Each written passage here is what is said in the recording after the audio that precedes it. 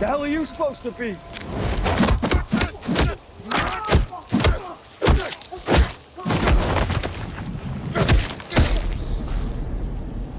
I'm Comic Book Movie Guy. Hello, everyone, and welcome to episode 7 of Comic Book Movie Guy, the podcast. Now, today we're going to be trying a new segment. Now, I've been thinking to myself over the past couple of days, I've just been saying, what am I going to do about the fact that I love the Batman movies, the old school Batman movies from the 90s? And that'll be starting right from Batman 1989 all the way up to Batman and Robin in 1997. So basically what I have decided I'm going to do is a segment called The Scale. Now, The Scale is going to be based on me watching the movie, and as I'm watching, I take notes for the good and notes for the bad. So it's going to be good versus bad. And then at the end, what I've done is I've tallied up the good and I've tallied up the bad, and then I kind of give it a rating based on that.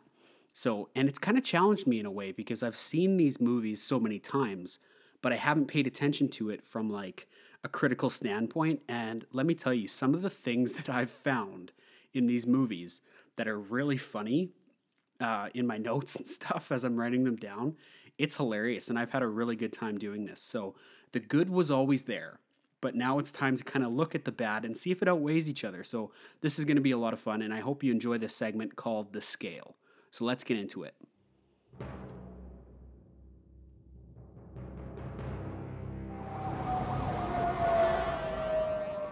Every punk in this town is scared stiff.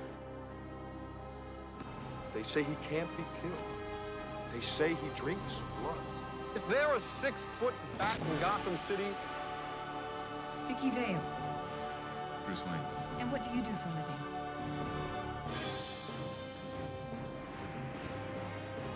He's a tired old man. Can't run this city without me. Your luck is about to change.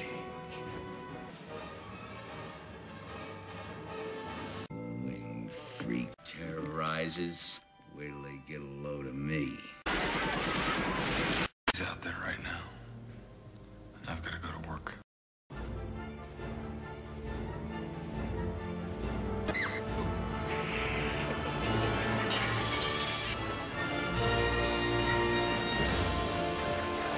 Get those wonderful toys.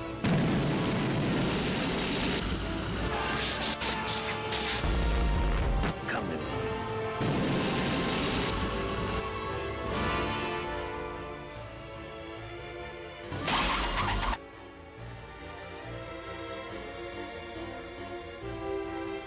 My life is really complex.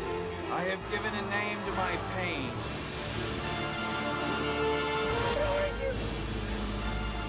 I'm Batman.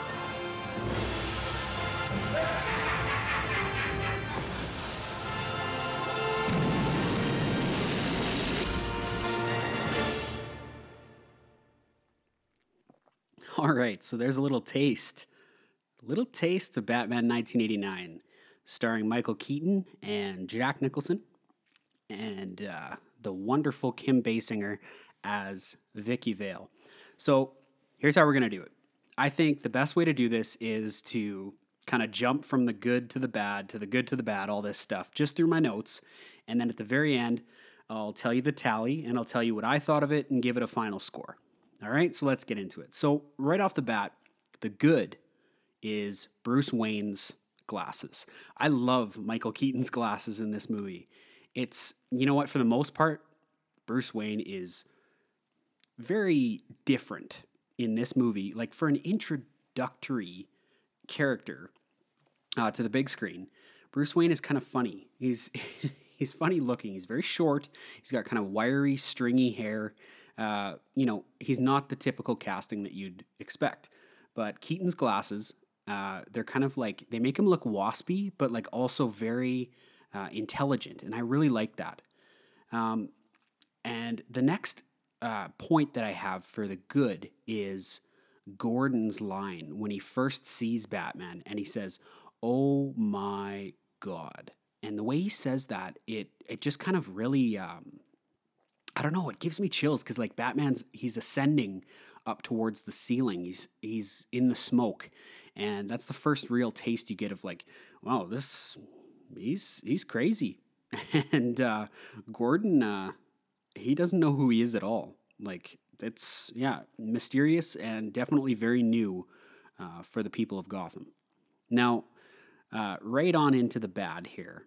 The gunfire, the noises are so funny. They sound like Saturday morning cartoons, and it takes away from the movie so much. Now, I understand the times, and, you know, it was 1989, and, you know, movies back then were a little different. And it's not so much a bad, but I put it in the bad category because it's hilarious.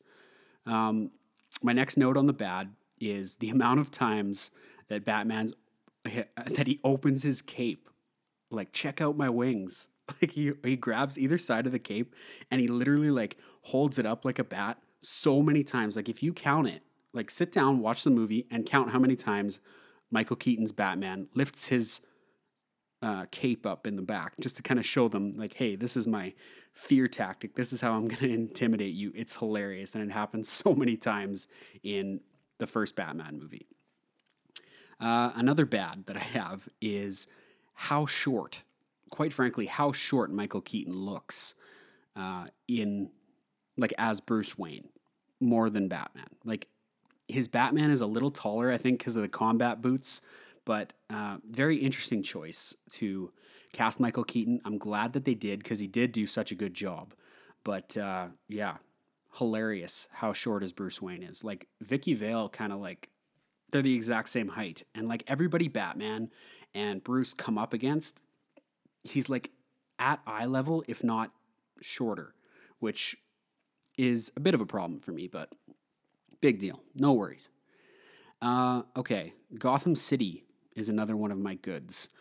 It's dark, it's gritty, it's how it's supposed to be. Like, obviously, Tim Burton is the right choice for the first guy to ever take on the Batman movies. It's his Gotham City. Everything he films, Tim Burton, feels like a Gotham City in some form or another. Like Charlie and the Chocolate Factory, for example. That's dark, it's gritty. It's maybe not necessarily supposed to be, but it reminded me of Gotham City at times because of how he films. So that's great. This is another good for me, and it's that Jack Napier, whatever you wanted to call him, that's Jack Nicholson's character. I really liked him before he becomes the Joker. Like, his gangster, like, outfit, like his suits that he wears, the coat's buttoned all the way up, you know, with the top hat. It was very reminiscent for me of, I know this came afterwards, but like Batman Mask of the Phantasm, where Joker's wearing that sort of, what do you call those hats? They're like sort of like a hipster style hat, but it's like gangster at the same time, you know? It's got the really flat brim with the sort of black band around the side. But yeah, it works so well for me, and I thought that like Jack Nicholson was very much at home with that character. He fits the role of that sort of like dark, mysterious gangster, and you know, he's sleeping with the boss's wife and stuff too. Like, he's just badass. I really like that. And obviously, the birth of the Joker is another positive in this movie. Like, with the hand slowly rising from the chemicals, from Axis chemicals. I thought that the idea to put Axis chemicals in there and just kind of go the Killing Joke sort of route with the story was really cool. And obviously the right choice for the first time we see Joker and Batman on the big screen. It was the right choice for sure. As I move on to another negative, most of my negatives are going to be quite funny, or things that I thought were quite funny. They're not so much like negatives, but they're more like things that I find really ridiculous, but kind of make sense. I don't know. It's just a really weird area for me, pointing out flaws in a Batman movie, but it works really well. And I thought it was a lot of fun to do this. So Vicky Vale, this is one of the ones that is like a huge, it was bad for me. And it's not so much her character. I thought Kim was great. And, you know, she was a last minute casting. That's crazy. She was like, so she got the call 3 days before they were about to shoot. And she had to fly across the world to get back. in time, which is, you know, a little fun fact, but also I thought she did a really good job for last minute casting. But the negative is her screams. Now, there comes a point in the movie where they get to the museum scene where Joker shows up and, you know, he kind of sets up a date between Bruce and Vicky, but he crashes the date, and Bruce didn't even know about the date. He set it up kind of as like an alias or whatever, and he shows up, and we'll get to the museum scene. But yeah, her screams from that point in the movie on, and her laughing is just, it's cringe. It's cringy, and the screaming is really annoying. Like, I feel like the damsel in distress is important for movies like this, right? You need that. But her scream was just piercing, and it happens so often in the last, you know, hour of the movie. This is one that I noticed.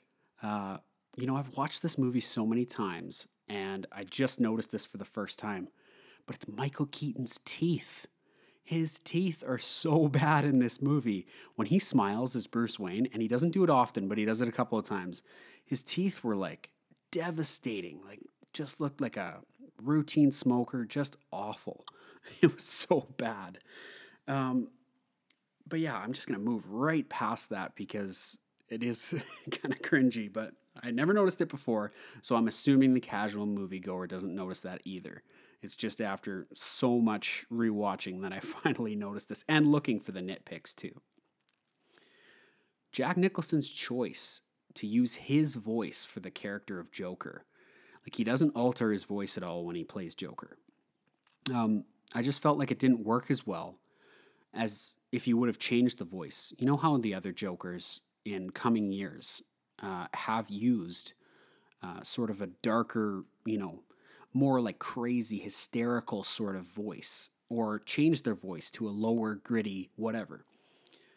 He does do it at one point in the movie, and it kind of works where, like, when he changes that voice, just briefly at times, that's where I feel like he should have done that for the whole character.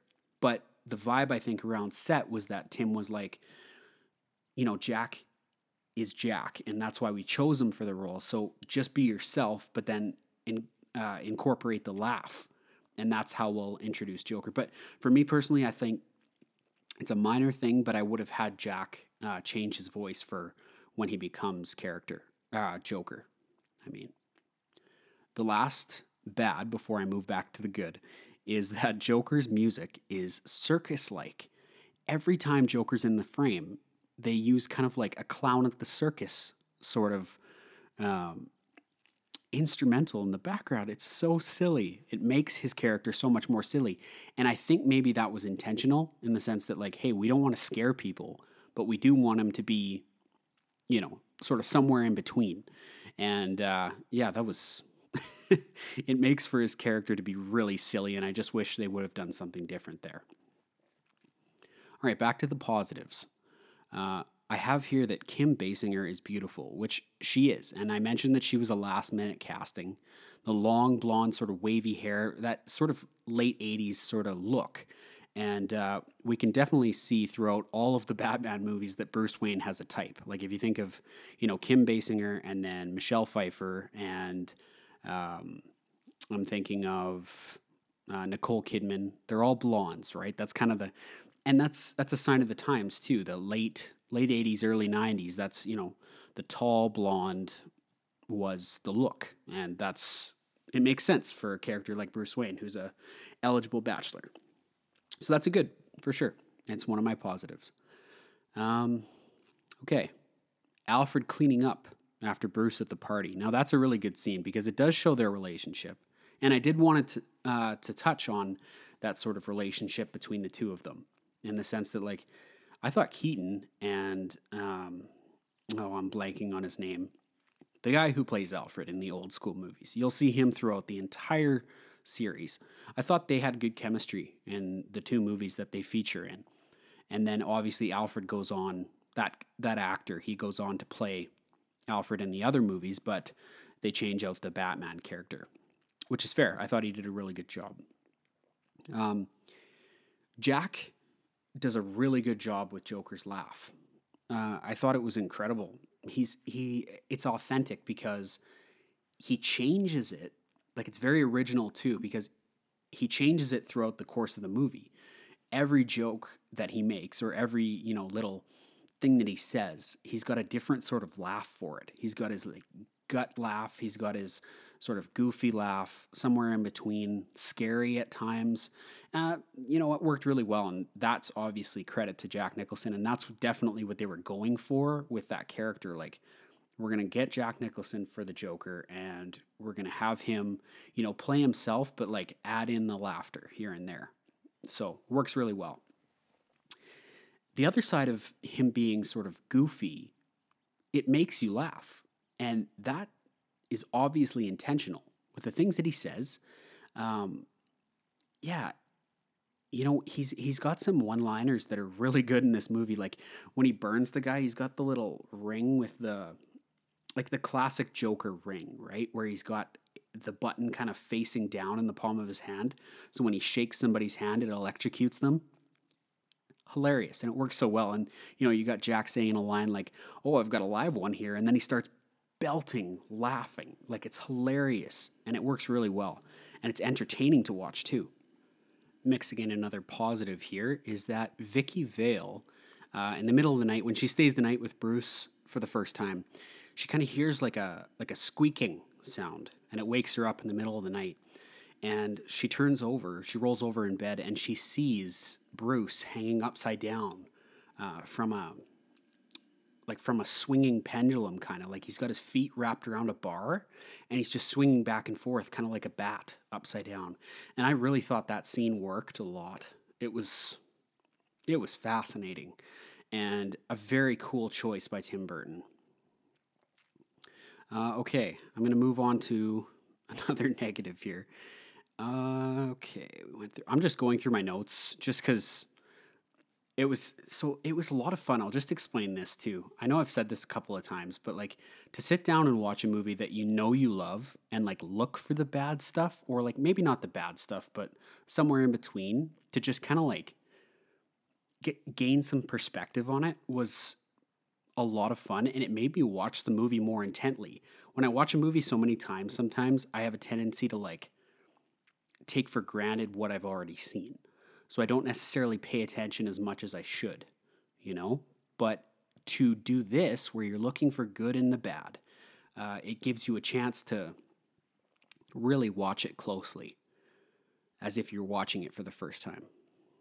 So Joker's smile is way too big, in my opinion. They chose to do the prosthetics for Jack's smile, and I think he could have really gotten away with it just being himself. But they chose to do the prosthetics, and I will say that this movie, for it being the first time Batman's graced the big screen, they made a lot of choices that they like lived and died with. Like, they were like, okay, we're going to do it this way, and this is how it is. Like, you could tell that creative decisions were made, and they stuck with it from start to finish. The next negative I have is Lando. I'm calling him Lando. I don't know what the actor's name is, but he played Lando in Star Wars as Harvey Dent. Now, it doesn't work for me at all. The reason for this is he just feels so irrelevant to the storyline. It was just a character they threw in there, and it's silly, to be quite frank with you. At times they decided to do like the mayor and Harvey Dent in there at the same time, and they were both kind of like similar rank. So like, at times the mayor was asking him for things, and then Harvey was like, I'm working on it. Yeah, it just felt kind of silly, but like a nice little Easter egg for the future. Joker assassinates a man on the city council steps with cops everywhere, literally surrounding him, and they don't do a thing. He walks up the steps to the new lead gangster of the group, so Joker kills the lead guy, essentially, who's running all the gangsters in all of Gotham. He kills him first. And then, through lawyers and stuff, the next guy in line kind of makes it sound like, I'm gonna take up the mantle. So Joker assassinates him on the steps of city council. Cops surrounding the whole facility. and they don't even pull out a gun. There's nothing that happens. The reporters are like even shocked by this. They're taking pictures. They're going crazy. They mug the guy. They like surround the guy completely. And yeah, the cops don't do a thing. I thought that was really silly and a bit of a plot hole. The museum scene. We're going to do this right now. The museum scene is so goofy. Now, Prince is one of my positives that I have is that Prince, his music, I thought was really good. And it works really well for that scene if it had to be in there, which it apparently it did. But it's so dragged out. And Joker's outfit is so goofy. And he's just like dancing around, like wrecking art. It's hilarious. Like, is it meant to be funny? Is it meant to be taken seriously? Like, my opinion is when I watch that scene, it's meant to be funny. And it's meant to kind of give you some humor. Now, when I think about that scene, I always think about, nowadays, I think about the art in the museum. Now, there's a few references in this movie to future movies that we've seen now. Like a lot of movies that we've seen now are referencing this movie.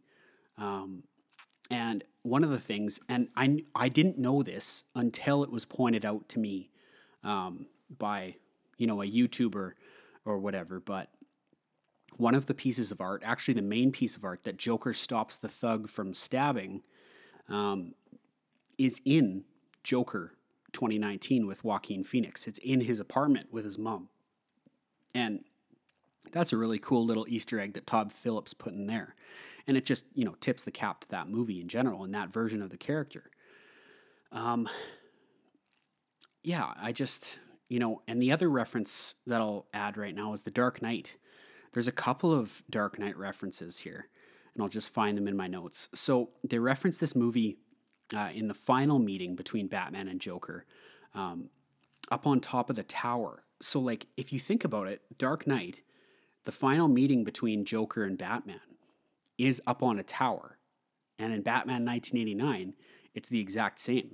They're way up on a tower, battling it out in some form or another. Okay, moving on.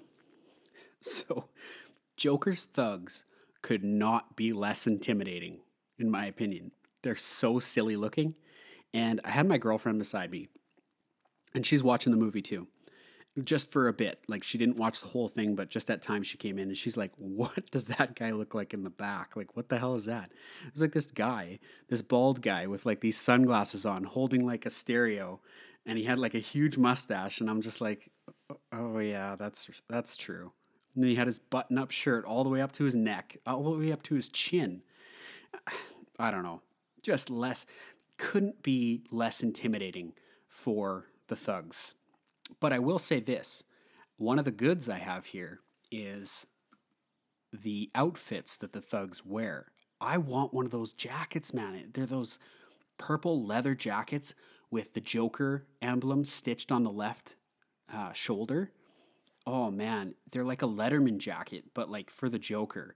And that's how you knew that they worked for the Joker. I like that part of it for sure. Batman's mask. I want to get to this right now. I noticed this part in a couple of different times in this movie, but the main one is when the chopper's flying overhead in one of the final scenes, and Joker yells down to Batman, holding the microphone, and you can't even really see Michael Keaton's eyes. The mask doesn't fit him at all. Like, it really seeps down over top of his eyes. Now, when Tim Burton's interviewed about this movie, he says he casted Michael Keaton for the eyes. He's got these crazy eyes. And I'll get into this more in my Batman Returns episode.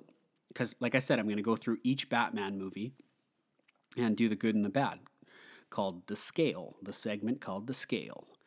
And, back to what I was saying. His mask doesn't fit him at all. And it kind of takes away from it at times. There are scenes, like when he's flying around in the Batwing, which was really cool. The mask seems to fit him a little bit better, but at times it just completely doesn't work. And that was a little frustrating for the suit in general.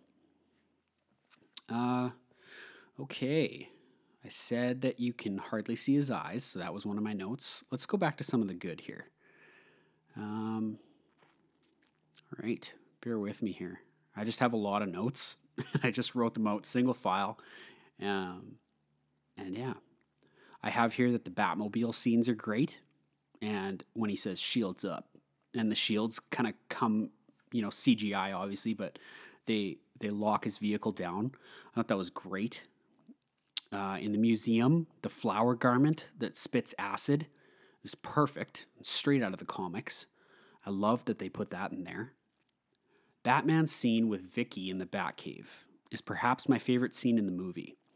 You find out that he's a really good detective and he's kind of solved the mystery behind Joker's products that he's handing out to the city of Gotham. He's just so dark in the shadows in that scene, Batman is. And the way Keaton's talking and presents the lines there, it's just classic Batman, and I thought he killed that scene. That's probably my favorite scene in the whole movie. And obviously, right around that time, we get the famous line, "Ever danced with the devil in the pale moonlight?" Now, that is Joker's best line in the whole movie. And it has such meaning behind it, too, in that Jack Napier was actually the guy in this version who killed Bruce's parents. And that's the reference that actually takes Bruce's memory back to when his parents died. And yeah, it strikes true when Bruce is in Vicky's apartment. He's trying to explain to Vicky, hey, listen, like, I'm Batman. He's going to, take a leap of faith and tell this girl that he really likes that he is the Caped Crusader. And Joker crashes the party because he's got an obsession with Vicky. He really likes her. And it's funny to me that Batman and Joker have a similar interest in the same girl. But yeah, like I was saying, Joker pulls a gun on Michael Keaton. Michael Keaton in that scene, by the way, is so funny. When he's got the fire stick, the mantle for the fireplace, and he's like, "You want to get nuts? Let's get nuts." And he's got those crazy eyes. It's like, okay, that's a little far, but I like it. It's good. That'll work. But yeah, then Joker pulls the gun and he says, "You ever dance with the devil in the pale moonlight?" And the acting by Keaton in that moment where he's like, "What'd you say?" Like, you can feel that. Like, something just jogged his memory there. Like, holy, I know exactly what he's saying here. Like, and then he goes back and he researches and he looks back on the different crimes that Jack Napier did. And he's like, he's thinking in the Batcave, and you see him wearing those glasses again. I reference the glasses again because it's such a good look for Bruce. You got a Bruce who's not classic Bruce Wayne by any means. Like, he's no Ben Affleck in this. But the glasses make him look very exquisite, very smart, very intelligent. And yeah, he figures out, he has kind of a flashback, and yeah, Jack says the same thing. "You ever dance with the devil in the pale moonlight?" And man, I love that line. Right back to that scene where they're in Vicky's apartment, and when Bruce is trying to tell her that he's Batman, she just keeps talking, and he's like, "You're a real nice girl. I like you a lot. But for right now, shut up." It would be really funny. All I could think about was, like, it would be really funny if he was like, if they just decided, Kate, he's going to swear at one point in this whole movie, and he's going to say, "You're a really nice girl. I like you a lot, but just shut the fuck up." That would have been so funny. I would have, like, dropped dead laughing. I think it would have added to the movie a little bit, but I get why they didn't put that in there. Another bad for me here. Same scene. When Joker shoots him after he says the classic line, Bruce uses a tea tray to stop the bullet, as if a tea tray would stop that bullet. You got to be kidding me with that. It's just so ridiculous. But you know what? We'll take it. It's 1989. It's the first Batman movie ever, and it set the tone. So I'm going to take it. It's fine. So the first time we see the Batwing is during the parade, which, by the way, the parade is so 80s. Like, it's got Prince's music going, and Joker's on a big, what do you call those things? Like a float. He's going through the city just dumping money on people. It's awesome. He's dancing. He's got the big microphone, the old school microphone. And, he's trying to win over Gotham City because he's like, where's Batman and all this? And I'm giving out free money. And it's really silly. And it's a parade and it's kind of weird, but it works. And it matches with the tone. But what I'm getting at here is another one of the goods is that we get to see the Batwing. And I'm really glad they used it. And I was really impressed. Like for 1989, the way they filmed it, it's really well done. And the shots of Batman sitting in that's such a classic scene that they've carried forward in all of the Batman movies, right? Is Batman adjusting the controls in either a Batmobile or, his Batwing or a submarine, whatever the case is. That's a classic shot. And Tim Burton was the first to use it. Like, Batman sitting in some sort of a hub, controlling something. That's a classic. And, props to them for doing it for the first time. Imagine 1989, you're sitting in the theaters for the first time. My mind would have been blown watching this. Sitting in the theaters for the first time. Watching this movie for the first time. My mind would have been blown. And I would have been, as a fan of the character, that would have been huge. Would have been huge. And if you add the score, the musical score with that scene, it's fantastic. It worked really well. And then, of course, you have the game of chicken with Joker, which is my second Dark Knight reference. That's the one I couldn't remember. But, Jack standing in the street above his, in front of his float. And, here comes Batman in the Batwing, just soaring towards Joker. And he kind of looks at him and come on, you gruesome son of a bitch, come to me. Come on, And that reminds me, of course, Christopher Nolan put it in The Dark Knight where he's like, come on. I want you to do it. Hit me. Come on, hit me, right? That is definitely a little callback to Batman 1989. And I felt that in the theaters when I watched that in 2008, that was a definite reference to 1989 Batman. But the negative that comes out of that scene is Joker's gun is so ridiculous. It's like a little handgun, but he's got the nozzle on the gun is so long. It's so outrageous and ridiculous. But also in the comics and stuff too, Joker has these really weird little guns that say bang or guns that say certain lines, like a flag pops out of the tip rather than a bullet.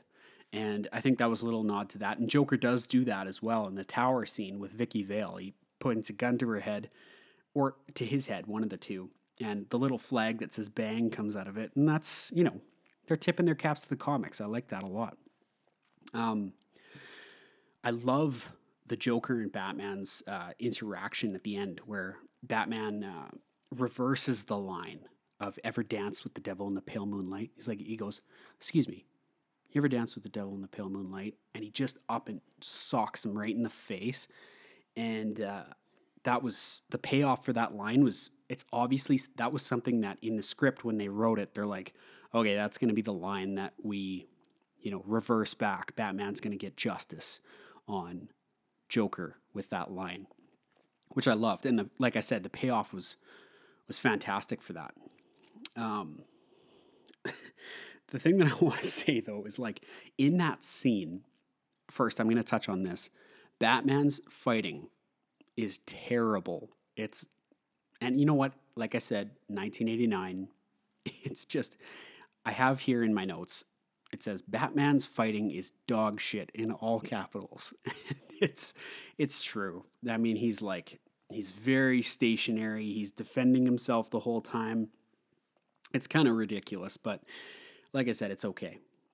But right back to that scene where Batman socks Joker after he says the classic line of ever danced with the devil. Joker is getting beat to a pulp in this scene. Absolutely mangled by Batman with his, minor punches and stuff, right? Zero strength whatsoever. He's getting his ass beat up. He tries to punch Batman in the stomach at one point and hurts his hand even. And Anyways, Batman punches him so hard that he flips over the edge. Now, at that point that he flips over the edge, Vicky Vale and Batman approach the ledge, and with one hand on each of them, Joker is now able to sling them both over top of the ledge. Like, somehow, all of a sudden, he's the strongest man on earth and is able to do this. I laughed so hard at that when I thought about it afterwards. It's hilarious. And then, yeah, obviously the conclusion here is huge, right? Like, the payoff for the end of the movie works really well because you have that scene where Joker defeats Batman and, Batman defeats Joker, and, way where he just plain and simple outsmarts him. But the part I wanted to talk about was how funny Jack is in that last little sequence where he's got Batman and Vicky over the ledge. He makes so many jokes in that little section where he looks at the gargoyle and he says, "What are you laughing at?" And then he's laughing so hard and he's stomping the cement tiles and he's like, "They don't make them like they used to." I don't know. I find it so funny. And he's basically just taunting them. And it works really well. Super funny there. Joker's death was a wow moment and unexpected on the first watch, I assume, by most. Joker's a character that you can bring back, in future movies, but instead they decided to kill him off. Batman shoots the grappling gun at his foot and then hooks it around a gargoyle, and that gargoyle ultimately, as Joker's getting away on the helicopter, on a ladder, the gargoyle weighs him down and he falls to his death from the tower, which is, it's an interesting choice to have Joker die and to have him die in that fashion. My final note for the bad is the weird laughing sound that that ensues at Joker's death. He's lying on the ground and you just hear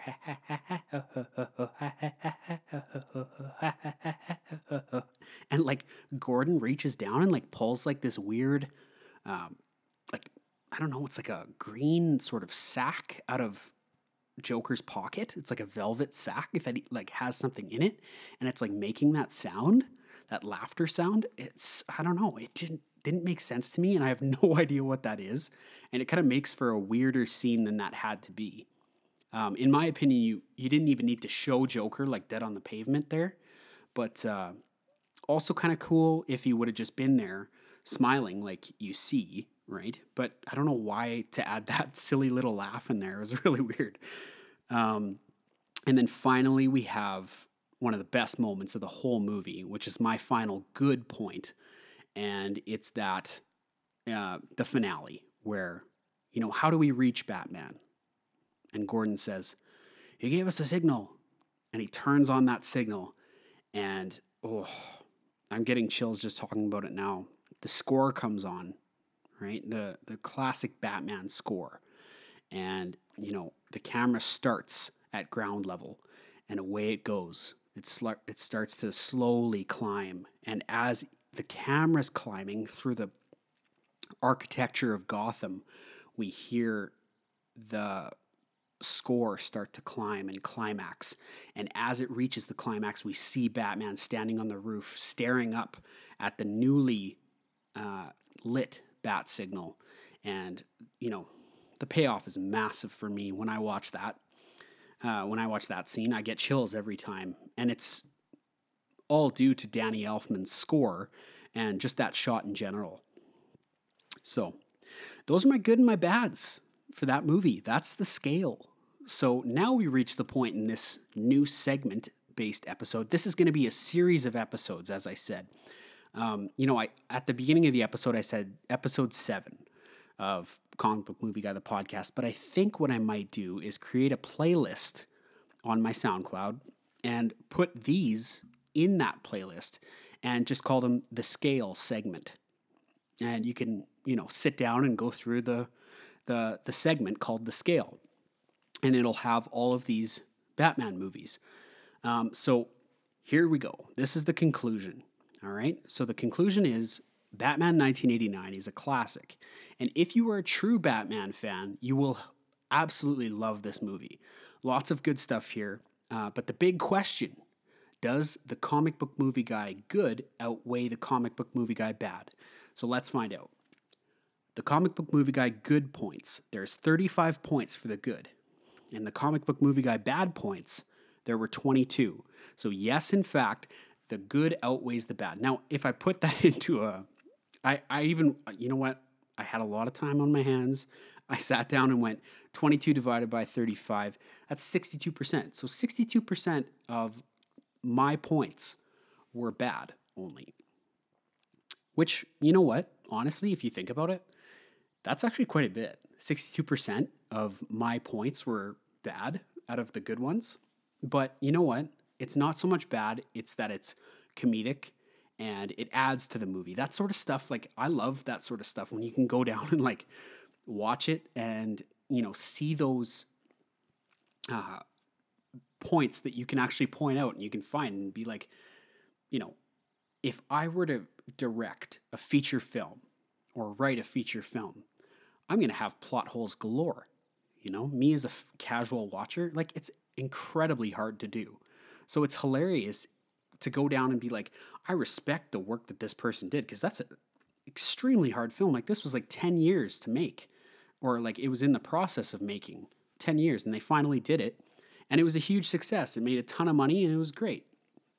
So, yeah, I mean, I have some silly bad points, but that's why I loved doing this. And this segment's going to be a lot of fun doing the other Batman movies as well.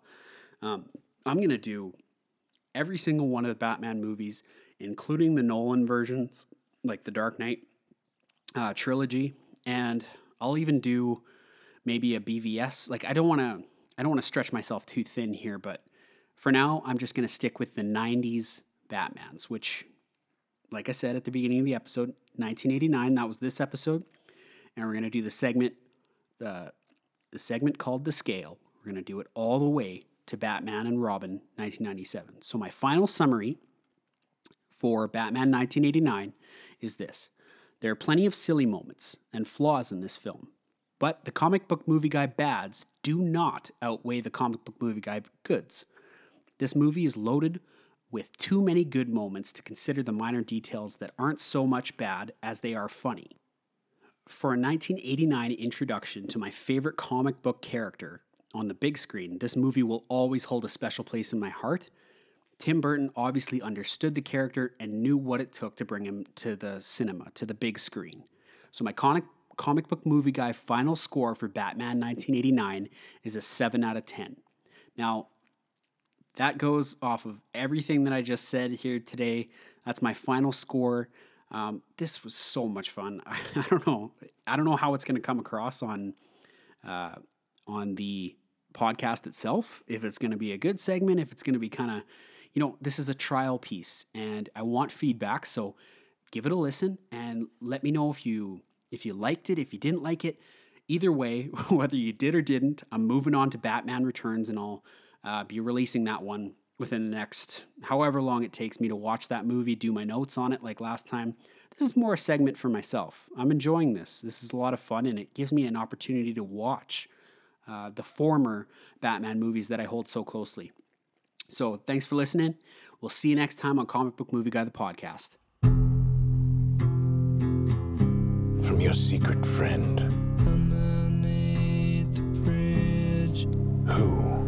Topper sprung a leak, and the animals I've trapped Haven't a clue.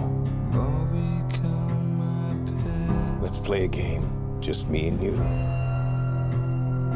Any of this mean anything?